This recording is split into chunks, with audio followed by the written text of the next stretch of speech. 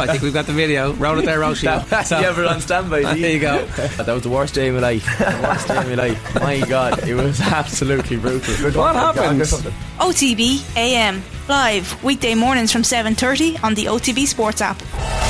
Off the Ball Daily. Welcome to Friday's Rugby Daily. On the way, we hear from Ireland attack coach Mike Catt ahead of tomorrow evening's visit of the Wallabies. Springboks captain Sia Khaleesi responds to the 2-match ban handed to his director of rugby Rassie Erasmus, and we hear from Ronan O'Gara. But first, a youthful Leinster side were far too good for the Chilean national team in this afternoon's friendly at Energia Park.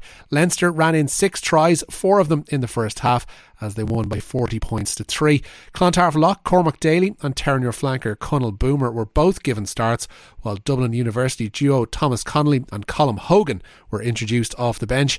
It was the visitors who opened the scoring with a penalty inside the first 6 minutes, but from then on the scoreboard at least, it was all Leinster. Hooker Lee Barron got the first of 2 tries on 9 minutes with a drive over the line. His second came barely 5 minutes later, following some quick thinking from a line-out.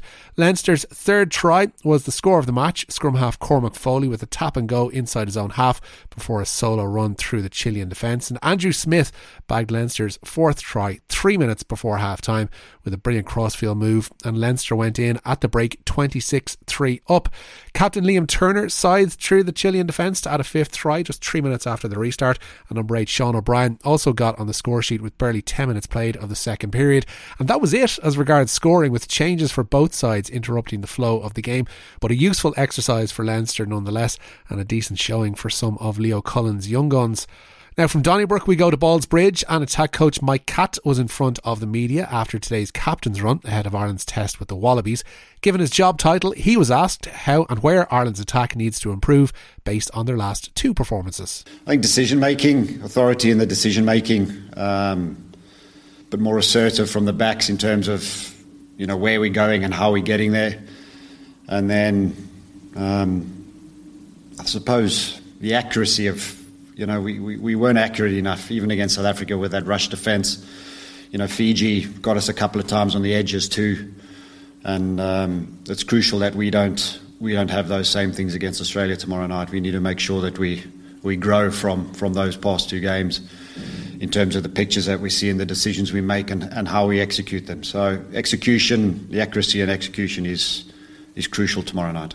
Perhaps Ireland's 2 most inexperienced internationals tomorrow come under Catt's purview, with Stuart McCloskey and Jimmy O'Brien having just 10 caps between them, and Catt was asked what both will bring to the party tomorrow. Stu's skill set is a lot more than people assume. You know, he's a big man and he's always been seen as carrying. You know, he's got a very good offloading game, but his distribution and his subtleties on the ball, you know, he makes good decisions at the line, but he's able to pull those balls back, and he's very calm. He's a very calming influence on that. Whereas Jimmy just understands the game of rugby. He understands the feel. And, you know, he's exceptionally good decision making, and he's another one that is just calm. Nothing phases him. You know, he's a little bit like Hugo in that respect. He's come into the environment and he just loves being in the environment, and he loves playing the game of rugby. And he makes good decisions at the right time. Still got a lot to develop, of course, but, you know, he's a great guy to have. And he's a left-footer too, which helps us massively from an exiting point of view. He's also given some insight on just how McCloskey has been able to hang on to his jersey for 3 games running based on the previous stop-start nature of the Ulsterman's international career. You know, it's a hell of a competition in that area. You know, Robbie, Gary, Bundy and Stu. You know, and James Hume, of course, he's been in there too. So he's performed exceptionally well for Ulster, and you know, he's been able to bring it to the way we want to play, and I think that's been the impressive side of it. Obviously, with Bundy being banned, Robbie then getting injured, you know, it gives Stu a real opportunity to get 2 or 3 games in a row, and he's performed exceptionally well. So, from our point of view, is you know, he's got the jersey, and it's up to the other guys to get him out of that jersey. So he needs to take his chance again tomorrow night and cement it in. Catt, of course, came off the bench when England won the World Cup back in 2003, and he believes 20 years on, Ireland have the wherewithal to put themselves in a similar position in France next year. I think the pathway we're on, we're going in the right direction. I think us being able to adapt, a team has to adapt. and France have done that exceptionally well over the past year as well. So there are 3, 4, 5 teams that are capable of adapting and winning anything. So, but where we're at the moment, I think everybody's enjoying the environment we're in. We're enjoying what we're trying to achieve. But like I say, we've got to be a lot more consistent in certain areas of our game, and that needs to start tomorrow night. Springboks captain Siya Kolisi says the side won't be distracted by Rassie Erasmus's 2-game ban from World Rugby. Their director of rugby was punished for a series of tweets highlighting disciplinary issues arising from last week's defeat to France. It's been reported that referee for that game, Wayne Barnes, and indeed his family, were subject to death threats following that game and Erasmus's tweets. South Africa are in a venue very familiar to Irish people of a certain vintage, the Luigi Ferraris Stadium in Genoa, for tomorrow's test with Italy, and Kolisi quashed any notion that they would be playing specifically for Erasmus tomorrow. We'll be playing for the Springboks. We'll be playing for South Africa, for people back at home. We'll be playing to win the game. That's all that's in our minds right now. And that's all that's been the message this whole week. This game has came before everything. It was always going to happen. And that's the most important thing. Like I said earlier, we've lost 2 games. We can't take focus away from that. The most important thing is making sure that we stand up tomorrow, because Italy is a very good team. They've shown in the past 2 games that they've played. So we're not going to let anything take us away from that. And I think, it's frustrating for us as a team. We play so well, and we lose with such close margins. And I thought last week, that we headed the right direction, but the game that we're in and the sport that we're in is all about results, and the results don't show us. But we know internally as a group that what we want to do and the stuff that we're working on is improving a lot, and that's what we wanted to make sure that we do improve. But most importantly, we really want to win this weekend. Following defeats to Ireland and France, the Springboks remain winless in this autumn series, along with Rassie Erasmus's ban and a suspension for Pieter-Steph du Toit. Kolisi was asked if this is the toughest mental test that they've faced since winning the World Cup. Things happen, things happen. We as a team have to keep on doing what we like. Our focus has always been the game, and that's it. Nothing has changed for us as a group. That's what we're going to focus on Saturday.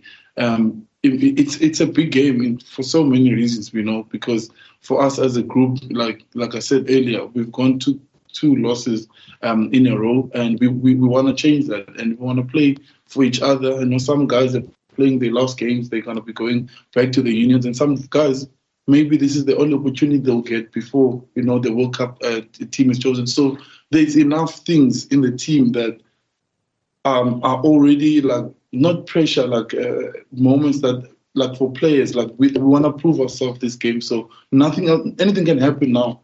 Our focus will still be the game. A player can go down. Somebody else is ready to take the opportunity. So that's what we see this week and especially for a lot of us. Maybe we don't play next week, and you don't get another opportunity. So this is a big weekend for us. Nothing can get between us as a group. And Kolisi also gave a cautious backing to South African involvement in the URC and indeed the Heineken Champions Cup. His Cell C Sharks begin their inaugural European campaign at home to Harlequins on December 10th, and Kolisi says he's enjoyed the switch from Super Rugby to European. It's 2 different competitions. You can't compare the 2. It's completely different style of plays. But we as a team, we as a country have adapted. It took us a couple of games to adjust, and adapt to the way that the URC is going.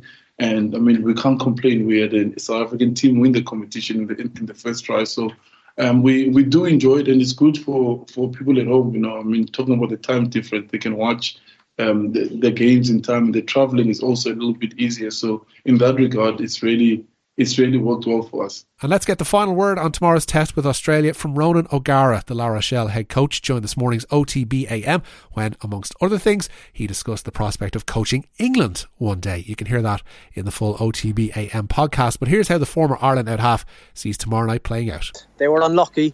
Only for a bit of Penot magic, they would have beaten France, and that's in France, in Stade de France. I think that game, which was quite a composed performance from Australia, very much controlled the game, and France were in big trouble, but Penot did what Penot does, just a kind of one attacker against 3 defenders, and he somehow manages to score, which he's been doing for the last number of years.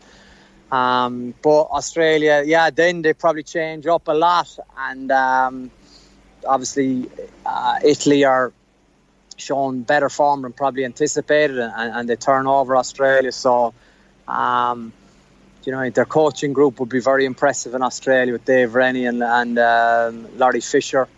Larry would have a lot of, I suppose, ins on the Irish team and know them very well from his time in Munster and what makes Irish people tick. So the one thing about Australia is that they're very good. So I think what they'll need to probably get right, they'll need to be disciplined to make a game. But if they can be disciplined, I think they probably have the rugby. But when Ireland put them, I suppose, in a squeeze, can they handle that mentally, or will they opt out with penalties? And penalties is field positions of pressure, and pressure usually, obviously it didn't in the Fiji game result in points, but in the South African game and previous to that, it results in points. That's it for today's and indeed this week's Rugby Daily. Thank you very much for listening. Don't forget to subscribe to the OTB Rugby feed and to leave us all of your positive feedback. My name is Richie McCormick and I'll have more Rugby Daily for you on Monday. Have a great weekend.